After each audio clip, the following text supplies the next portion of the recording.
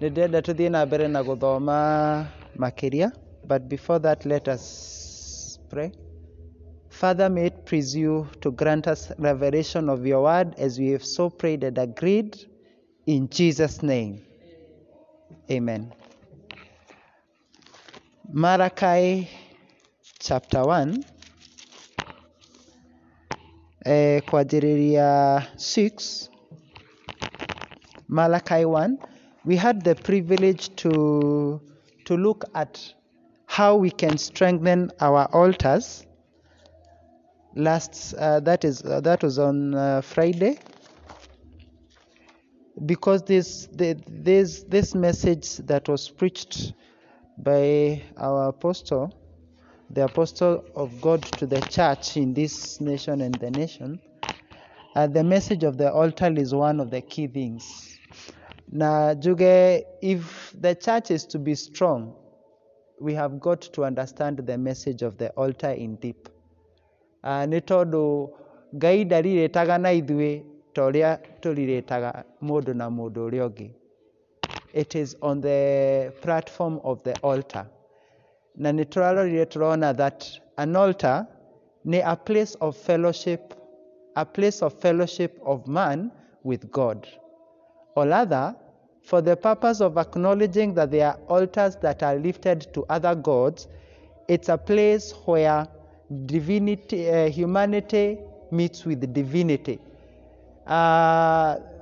Kuna madhabahu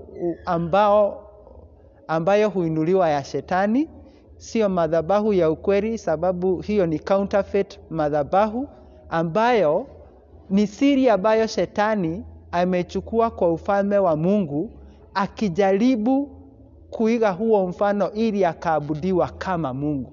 Sababu nia ya shetani ilikuwa ya akue kama Mungu, run a parallel government. Kwa hivyo akachukua, ujue shetani ni kiumbe cha Mungu, aliumbwa na Mungu na alikuwa na nafasi ya kumkaribia Mungu sana, sababu he was a cherub, an archangel. An archangel ni kumaanisha ni angel ambaye alikuwa amesimamia malaika wengi. So kile ambacho hutumia mara nyingi kiko ako na ufunuo, sababu yeye alikuwa amepewa hekima mingi, lakini hiyo hekima ni ya nani? Si ni ya Mungu. Kwa hivyo mambo ambayo tunaona akisababisha watu kufanya ni kulingana na pattern ambayo anaijua na inafanya kazi, na kanuni zingine ukiziangalia ni kopi ya ile ambayo iko mbinguni. Kwa hivyo tusisahau, na kwa ukuu ambao yeye hudhihirisha, tujue alipewa na Mungu. Kwa hivyo tuwapaswa kuogopa Mungu zaidi, sababu yeye ndiye aliumba kiumbe ambacho kinaweza kamgeuka. See, that is mighty. It is. So wakati mwanadamu anahusiana ama anakuwa na ushirika na Mungu, yeye hukuwa na ushirika na Mungu from the platform of an altar. Na altar ni mahala ambapo mwanadamu hukuja kumheshimu Mungu. Yeye hukuja ku-acknowledge Mungu. Na zile vitu ambazo anamu-acknowledge nazo ni zile vitu ambazo sisi ametupatia. Kwa mfano, wakati tunasoma katika Agano la Kale kuhusu madhabahu, walikuwa wanaleta zile vitu ambazo Mungu amewapea nguvu ya kupata. Walikuja na wanyama wote ambao walikuwa Mungu amewapatia nguvu ya kuwaweka. Praise God. Kama ni dhahabu na fedha, zile vitu ni zile aliwapatia kibali kutoka kwa Misri, kwa watu wa Misri. Ili wakafanya nini? Wakaenda jangwani kumwabudu Mungu. Bwana Yesu asifiwe. Na kwa hivyo tunaona ya kwamba God, we acknowledge God. The first evidence of an altar to have ever been raised is in Genesis chapter 4, where we see Abel and Cain relate with God to honor God by lifting up an altar. And one was accepted and the other one was denied. So tunaona ya kwamba altar yoyote ile hudepend na wale watu ambao waliomo, the people who are there. Hii place haikui madhabahu tu sababu imejengwa kwa jina la Mungu. Wale watu ambao wako ndio hudetermine strength ya madhabahu, sababu hao ndio hutoa kafara ama sacrifices ambazo one zitaonyesha ukuu wa Mungu ama zionyeshe kutoheshimu Mungu. So kulingana na ile kafara ambayo inatolewa mahala pa altar, it shows whether you despise God or whether you love God, depending with, tuliona last Friday, that depending with the revelation that you have about God, ile ufunuo wewe ulio nayo kuhusu Mungu, hiyo ndio inafanyanga wewe uheshimu Mungu ama ukose kumheshimu Mungu. Na sababu watu wengi wamezoea tabia ya kuja kanisa kama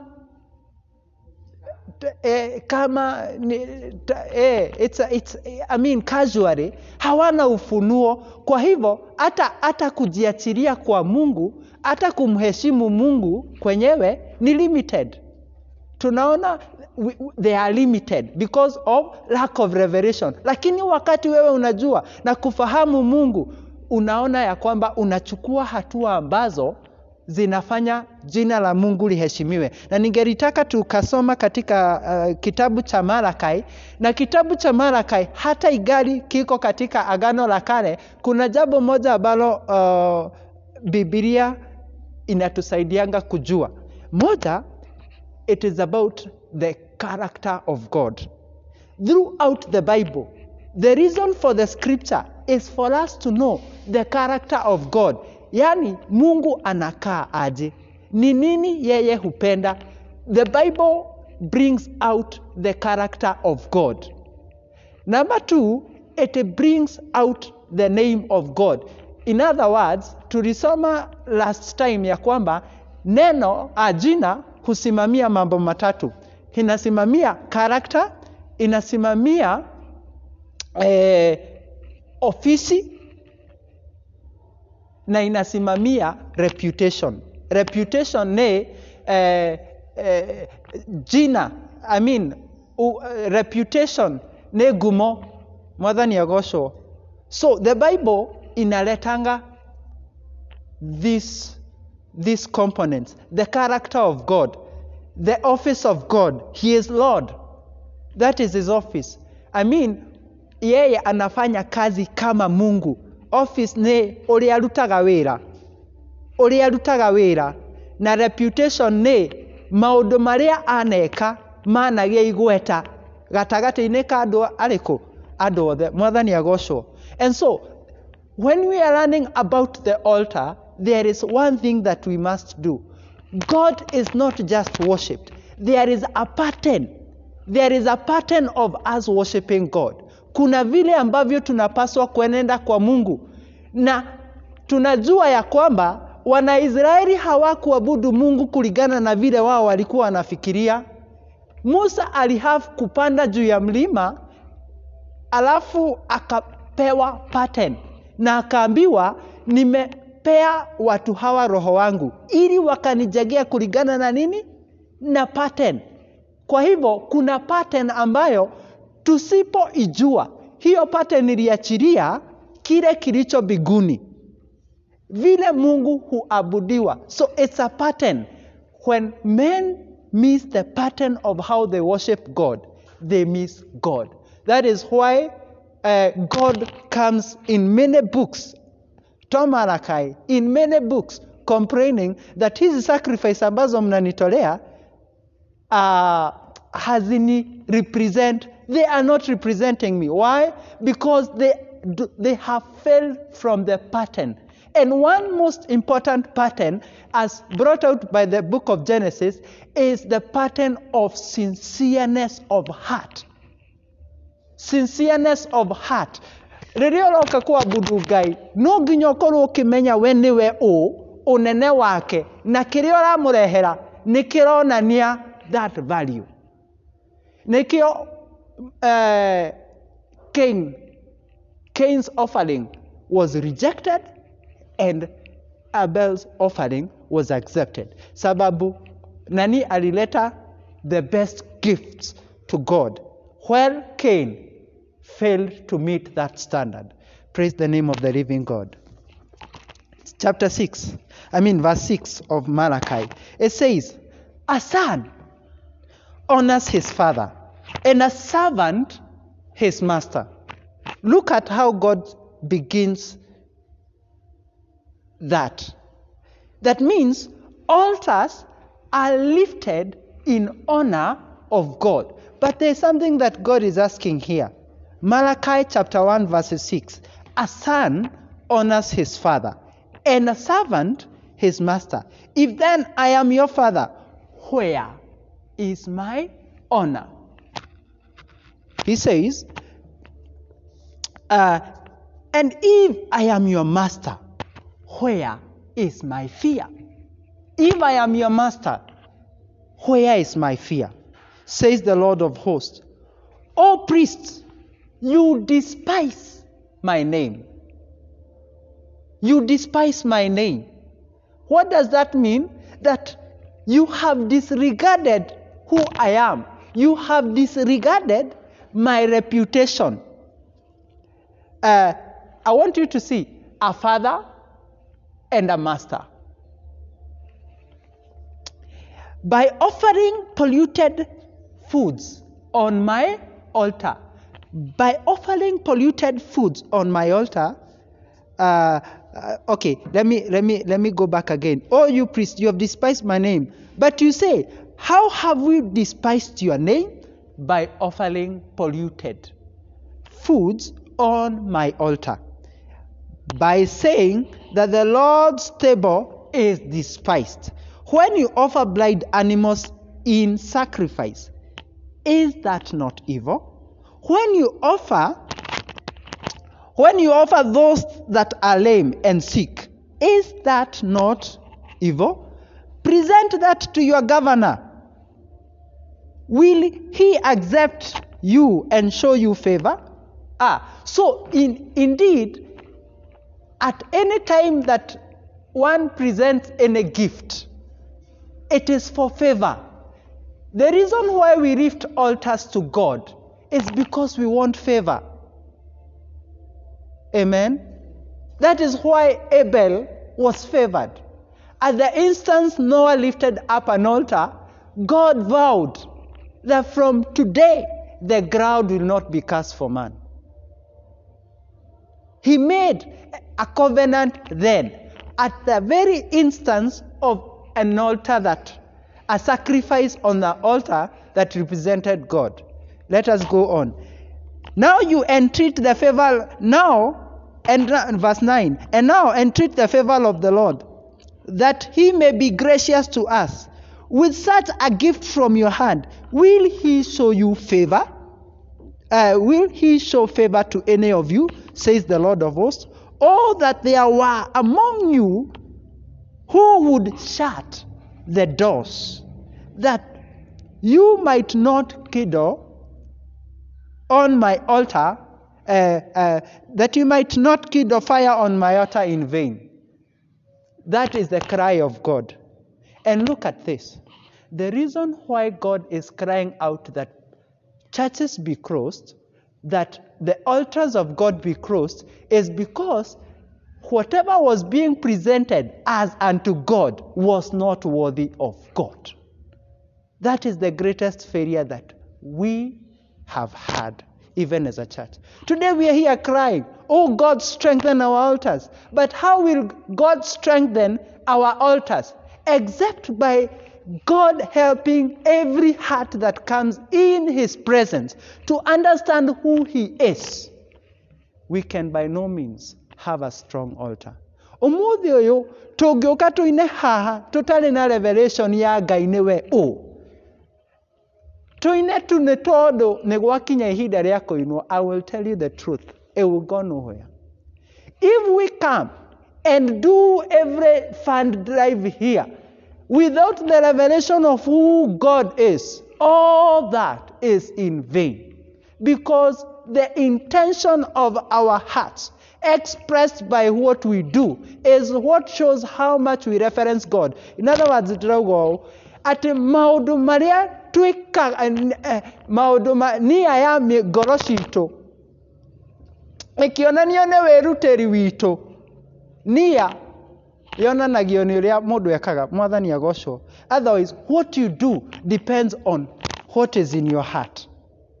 Worship Ngai kwama kumanaga na ngoro thĩinĩ. Ũtangĩkorwo wĩna that fear, your sacrifice will not mean anything. Mwathani agocwo. So, I want us to see what is now the need of the church. The church needs revelation of who it is we say we have come to worship. Nĩguo twebutie any form of godliness without the power of God. Amen.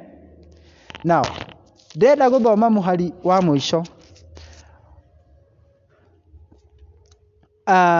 wa verse 14. Cast be the cheat, who has a male flock in his flock, and vows it, and yet sacrifices to the Lord what is blemished. Kũrumwo nĩ ũrĩa wĩna mbũri na akamĩvao atĩ nĩ akũmĩheana kũrĩ Ngai, alafu akaga gwĩka ũguo, akarehe o kĩrĩa kĩna ũgũ. Thikĩrĩria gĩtũmi kĩrĩa tũworshipage Ngai.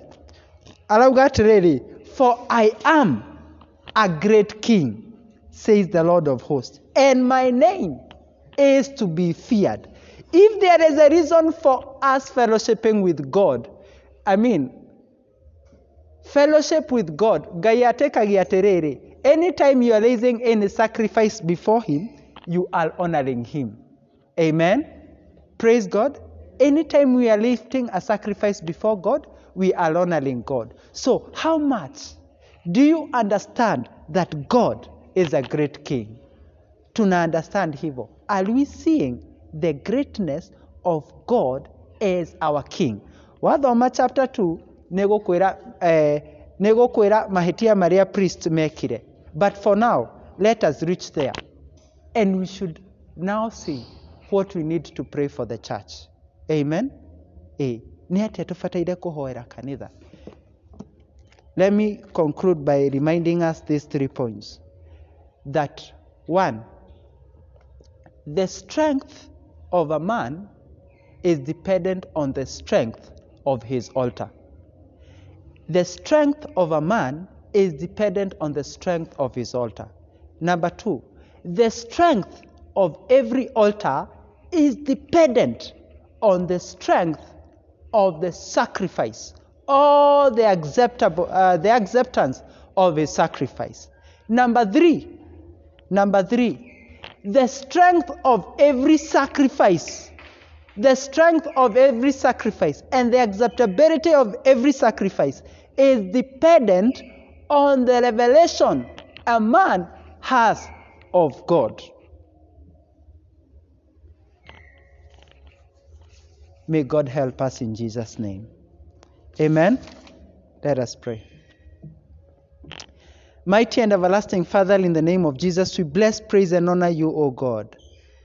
Thank you for your faithful at the revelation of your word. We continue opening up our hearts to your word so that we may understand and do according to it, O God. How that you may help us, O God. We repent for where we have given you unworthy sacrifices of time, of our bodies, O God. We have not consecrated ourselves, our bodies as we ought to.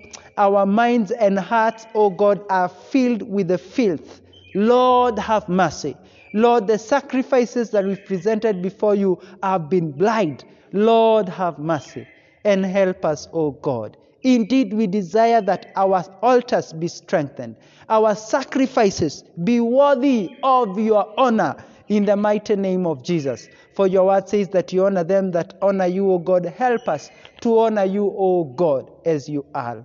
Forgive us where we have done what is not worthy and right before you. You are a great King, Abba Father, and worthy glory, praise, and honor. and your name is to be feared in all the nations. And Lord, we stand in awe of you, O God, this day, even as we repent. In the name of Jesus Christ, O Lord, help us. Help us, O God. Help us, O God. Help us, O God. And as we pray in Jesus' mighty name, amen.